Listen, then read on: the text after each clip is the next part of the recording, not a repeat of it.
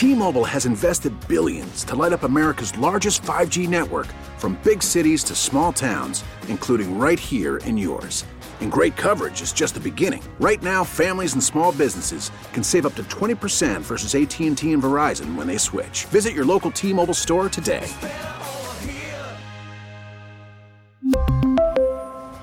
Plan savings with 3 lines of T-Mobile Essentials versus comparable available plans. Plan features and taxes and fees may vary. Welcome to Face Connecticut, an in-depth look at today's issues. Good morning and welcome to another edition of Face Connecticut on WTIC News Talk 1080, WTIC FM, and WTIC.com. Aaron Kupek with you this Sunday morning, and we are pleased to be joined by Steve Werbner, the town manager for the town of Tolland, and Pauline Yoder, director of municipal services at the Capital Region Council of Governments. Good morning to both of you. Good morning. Good morning. We are talking this morning about the crumbling foundation issue plaguing potentially thousands of homeowners, mainly in eastern Connecticut. There is legislation pending in the General Assembly to help homeowners, and we understand the General Assembly might be in session this weekend. We are taping this show on Thursday, so there could be some developments over the weekend, but let's get a general overview of what lawmakers might be considering. Steve, this is something that you have advocated for in a recent op-ed piece in The Current. Yes, we've been advocating for additional state assistance related to this problem for the last couple of years. What we know that they're considering at some point, hopefully before the end of the session, is a bill that would provide for a $10 surcharge on homeowners' insurance policies, a $10 fee by homeowners who are renewing their insurance policies, and a $10 fee on mortgage applications. Those revenues would be deposited into the captive insurance company's revenue source that's being set up at this point in time by the state to hopefully address remediation issues regarding this particular concern. I've heard people who question this legislation say, well, why should everyone be on the hook to help these homeowners? And you note that there's a difference between having to replace your entire foundation and maybe replace a roof or a furnace. Yeah, there really is, and that's a really important point. When you purchase a home, there's a certain life expectancy to some of the aspects of your home, such as a furnace or a roof. At some point in time, if you stay long enough, you're going to have to replace those certain items. In terms of your foundation, there is no expectation that during the course of your ownership of that home, you're going to have to replace your foundation. And the cost associated currently with that particular need is running between $150,000 and $300,000, depending upon the size of the house. Certainly at the type of expense that any single homeowner is not expecting to have to pay during the course of their ownership of that particular home. And in many cases, it can essentially zero out the equity that someone has built in a home. Oh, in some cases, we found that it exceeds the equity in some of the smaller homes. It's a substantial problem at this point in time that's not only impacting the homeowners, but also impacting the banking industry in terms of the mortgages that they may hold on the properties. Pauline, one of the issues is we don't really have a good handle on the number of homes affected. That's correct. There's been over 600 homes that have declared to DCP, the Department of Consumer Protection, that they have this issue. But we believe that there are many homeowners who might just be waiting to find out if there is aid out there before they do any sort of testing to find out if they have the problem. In a lot of cases, people don't want to know whether they have it or not because once they have it, they've put a scarlet letter on their house. They can't sell it. They can't borrow against it.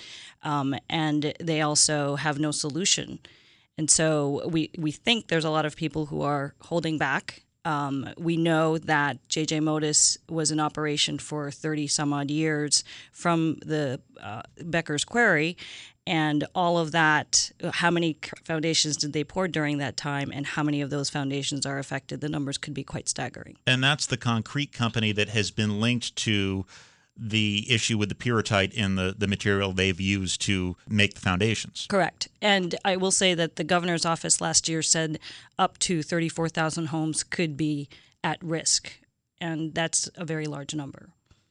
Beyond what is being proposed in the General Assembly, what sort of help is already available to affected homeowners? So there is testing support that is available to homeowners. So we have the governor's testing program through the Department of Housing that he announced last year that CROG is administrating right now, and that is for visual inspections. There's help for homeowners for 100% of reimbursement up to $400, and for core testing for pyrrhotite, it is for 2 cores. 50% up to $2,000. So that testing program is in place. Also, there is the CDBG, which is Communities Development Block Grant Program, where 7 of the towns had applied to Department of Housing for that, and that is residents within those 7 towns can get pre-approval to have core testing done, and that's paid 100% of the core tests. And DOH just announced last week that they would extend that application process to municipalities so that they could apply into June to have that funding available. There is also some relief on the tax front that Congressman Larson and Courtney announced late last year. Correct. That is the property, I hope I get this right, property casualty loss deduction. And I'm not an accountant, and you have to talk to an accountant to get this right. And I believe Congressman Courtney's office is hosting a few webinars to help people learn more about this in the coming weeks. But that is, if you do get your foundation fixed, you're able to deduct the losses of that through this property casualty loss deduction. Now, when you think about a failure such as a foundation on a home, you think that your homeowner's insurance might cover it, but not so much, it seems, in this case. It does not. I believe, was it in 2003, the Department of Insurance allowed the insurance companies to change their policies so that this was not covered. They specifically, it has to do with the peril of collapse and the definition of what constitutes a collapse within a foundation. And because this is a slow-moving process, they excluded this. Is that around the time when there were indications that there might be a problem with some homes? Yeah, we had unfortunately in Tolland, we had the first known case of this concern in the early 2000s. And at that point in time, the homeowners involved were the first ones to try to bring suit against their insurance company for coverage, and they were denied. And it was from that point forward that there were changes in policies to exclude this potential problem from homeowners coverage. I think I should clarify that there probably were homes at that time or before that had this problem, but they were considered, it's a one-off, it's bad concrete, it was a bad installation, as opposed to understanding that this was a larger issue of having the pyrrhotite mineral in the concrete. That's important to understand, too, as well, because all foundations have cracks in them. So at some point when you see these cracks, you might not recognize that you have this particular problem. And it wasn't until it started to magnify in terms of the issue that engineers started to go out and do the visual inspections and find out that this was a dissimilar type of crack than the normal expansion cracks that you would have in your foundation. I'm guessing you've examined some of the results of failing foundations, gone and toured homes. What does it look like? Well, it gets to a point. It can get to a point for some of the foundations which we have seen, where there are large cracks, large enough for rodents to get through, large enough for water to seep through. So it gets to a point where the structural integrity of the house is a concern. And those are the ones that are much further down the road in terms of the interaction. At the beginning of the stage, beginning portion of the process, it's more of a spider crack that you will see rather than the straight horizontal type crack. and that then leads you to possibly getting either the visual inspection or the core sampling to find out if you do have the concern. The further problem that's associated with this situation is that there is not a lot of scientific research associated with the interaction of pyrrhotite with a water source or moisture, and you need that combination in order for this to percolate.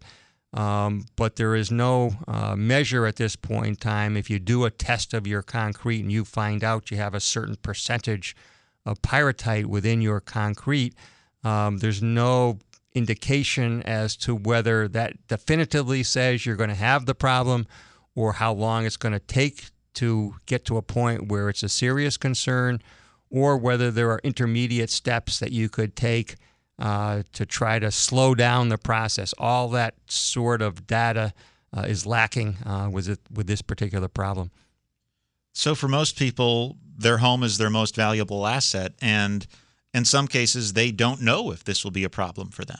They really don't, and that's why there's an awful lot of uncertainty at this point in time, both with homes that have the known problem and with homes that don't have the problem currently but may have been built during the suspect time period. And that's why, in terms of the entire housing industry, there are now 41 towns that have had at least one home identified with this particular problem. It casts a bit of a shadow over all the homes in terms of the proper due diligence that sellers and buyers have to do in terms of transactions at this point to ensure that they're not buying a home with this particular problem. What was the time frame of the homes being built that might have this issue? So early 80s to 2015 really is the time frame that J.J. Modis used Becker's query, which is the source of the pyrrhotite. There's not really a lot of science behind this, but there were some cases, I believe, up in Canada that maybe pyrrhotite was an issue there as well. Yeah, we know that there was a concern in Canada. We also know there was a concern, I believe, in Ireland in terms of this particular mineral being found. And Canada had set certain standards in terms of the percentage of allowable pyrrhotite within a concrete mass, although apparently there wasn't a lot of research behind the standard that they set, so there's no real certainty as to whether that's actually correct or not. They established that standard in order to build in a standard for reimbursement to homeowners for repairs. So we're still hopeful that the federal government, perhaps the Army Corps of Engineers, working through some of our congressional offices, will do additional research to try to determine, because what's happening at this point in time is that homes are getting the Core Bore tests, and they're finding that they have small percentages of pyrrhotite to large percentages of pyrrhotite. And what does that mean? It's like going and getting your heart examined, and they tell you what your blood pressure is, but they don't tell you what the results are in terms of how that correlates to any further damage down the road. So it's something that has to be addressed, because homeowners now are finding that they have a percentage. Buyers are asking for the tests. They're saying you have some level of percentage of pyrrhotite. Does that mean I should or I shouldn't buy your home, or you should or you shouldn't take remedial action at this point? You are listening to Face Connecticut. We are talking to Steve Werbner. He is the town manager of Tolland, and Pauline Yoder, director of municipal services at the Capital Region Council of Governments. This has been quite an emotional burden for the homeowners affected. Can you talk a little more about that? Yeah, and Pauline can certainly add from her experience, because I know that she's talked to a number of the homeowners. But for the ones that have come forward to us, there are a number that are in the latter years of their home ownership. They're at a point in time where they're trying to downsize and perhaps retire, and they find out that they have this particular problem, not covered by insurance, not currently eligible for state assistance for remediation purposes, and they're having to spend $150,000 to $300,000 of their retirement savings towards this particular problem.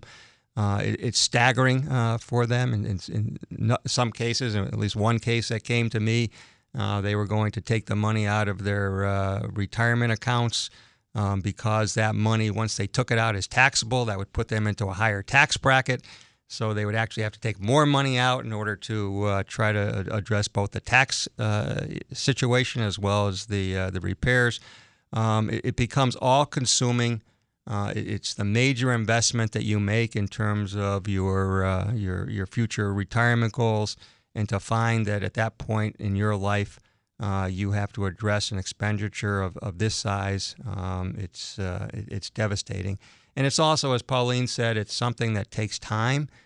So people that have the problem, they continually see it for a number of years, and they see it growing worse year by year. It's not the type of thing like a flood or a hurricane or a fire that happens instantaneously, and then you make the adjustments and you move on with your life. This can take years before it gets to a point, but you know it's coming, and it's with you every single day. I would agree with Steve that it is devastating. I think that's exactly the word to use. I've seen people who have depression as a result of this, who are so underwater with their homes, they can't sell, they can't move, they can't take a new job somewhere else because they can't sell their home, and they have extremely limited choices in terms of what they're going to do. And it's very difficult for the homeowners. I think that the longevity of it, the ongoingness of it, we've had people talk to us about how they can hear their house moving and creaking as the foundation slowly crumbles literally beneath them. And it's devastating. What advice would you give to someone who maybe hasn't come forward yet because, as you noted, they don't want that red letter on their property? That's a really hard one, because I think the only way to get help is to be able to come forward, but the help hasn't yet quite been established yet. So I think once the captive insurance company establishes sort of the parameters on what you need to do, what you will be able to get, then the floodgates will open in terms of the number of people who apply for that, the number of people who get tested, because now there's a pathway out. Right now, people don't see a pathway out. They're just putting a red letter on their house, and they don't know what to do. I think a good way to describe them is it's a cancer in their home. They're victims of this cancer, and just the way cancer affects your health, every aspect of your life in terms of the financial hit that it takes. This is the same thing, except it's happening in your house. Talk a little more about the process of setting up the captive insurance company. It will oversee the relief funds that are allocated to help homeowners, correct? Correct. So right now, last session, the legislature passed $100 million in bonding over 5 years, so $20 million a year for the captive insurance for a crumbling Foundations Assistance Fund, which goes towards the captive insurance company. The captive insurance company right now has its incorporators. They have put out a call for a board of directors. Some of that is defined in statute on who should be on the board, a couple of homeowners and various people. And they're currently trying to establish that board. And they just announced last month the appointment of a superintendent who will oversee the process of doing the submitting to Department of Insurance to establish the captive insurance company. So they are in process of getting that done. For people who want to seek relief, should they reach out to CCROG to start? Is that a good starting point? For testing reimbursement, definitely CROG is the place to come. We have it's foundationtesting.org is where you can go for the testing reimbursement. If you are in one of the 7 towns that did the CDBG program, you should reach out to them first. And that's actually listed under our FAQs on the foundationtesting.org. And if you have not done your test yet. So definitely for that. For remediation help, I think right now there isn't anything that's ready to go yet. Homeowners can and should, if they think they have the concern, register with the Department of Consumer Protection, which is keeping a list of all the homes impacted. There's also a program that was adopted by statute a couple of years ago where homeowners who believe they have the problem can apply to the local assessor's office for reduced assessments. And currently some 608 homes in 21 towns have done that. And just to give you a sense of the magnitude of the problem currently, the number of homes that have applied, it has reduced assessments by over $44 million, and $44 million, which would account to using an average mill rate of about $1.3 million in lost taxes for those towns that are involved, which is legitimate based upon the concerns of the homeowners. But the magnitude of the economic impact in terms of the communities, again, is a major concern going forward. So the grand list takes a hit. The grand list takes a hit. You asked earlier why people who are not affected by the problem should pay for it. And the reality is they will be paying for it one way or the other. There have also been efforts at the federal level to provide some relief. We talked about the tax assistance that is available to people who have already made repairs, but Connecticut's 2 senators are pushing to find some federal dollars as well. Yes, and we've been talking, and the governor has been talking for a number of years with the federal government in terms of whether there was federal assistance primarily through FEMA, which is usually involved whenever there's a natural disaster, whether it be, again, a hurricane, a weather event.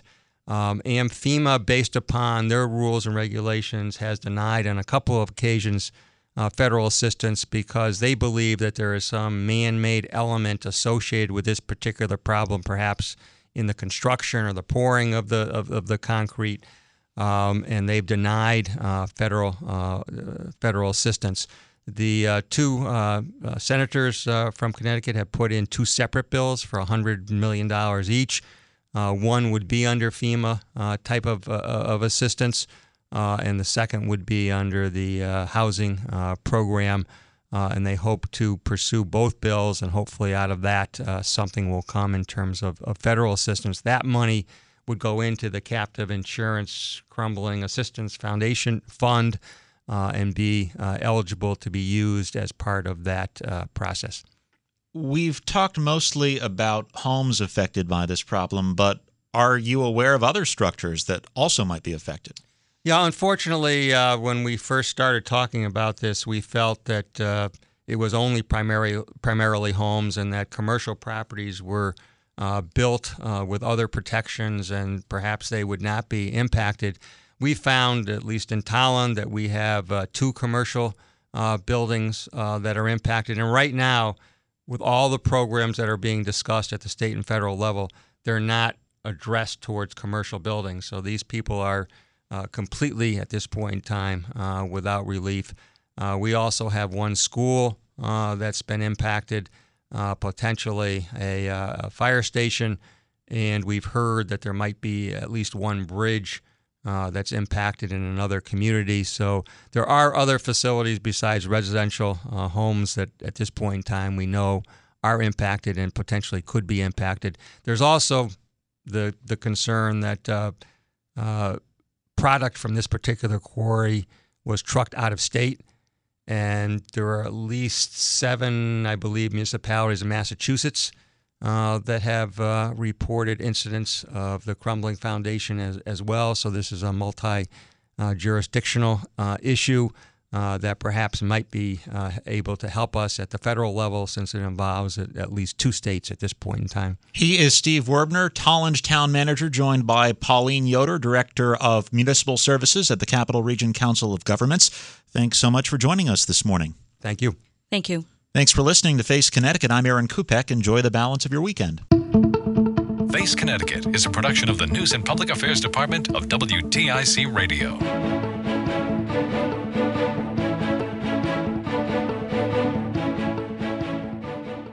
we really need new phones. T-Mobile will cover the cost of 4 amazing new iPhone 15s, and each line is only $25 a month. New iPhone 15s? It's better over here. Only at T-Mobile, get 4 iPhone 15s on us and 4 lines for $25 per line per month with eligible trade-in when you switch. Minimum of 4 lines for $25 per line per month with autopay discount using debit or bank account. $5 more per line without autopay, plus taxes and fees. Phone fee at 24 monthly bill credits for well-qualified customers. Contact us before canceling account to continue bill credits or credit stop and balance on required finance agreement due. $35 per line connection charge applies. See T-Mobile.com.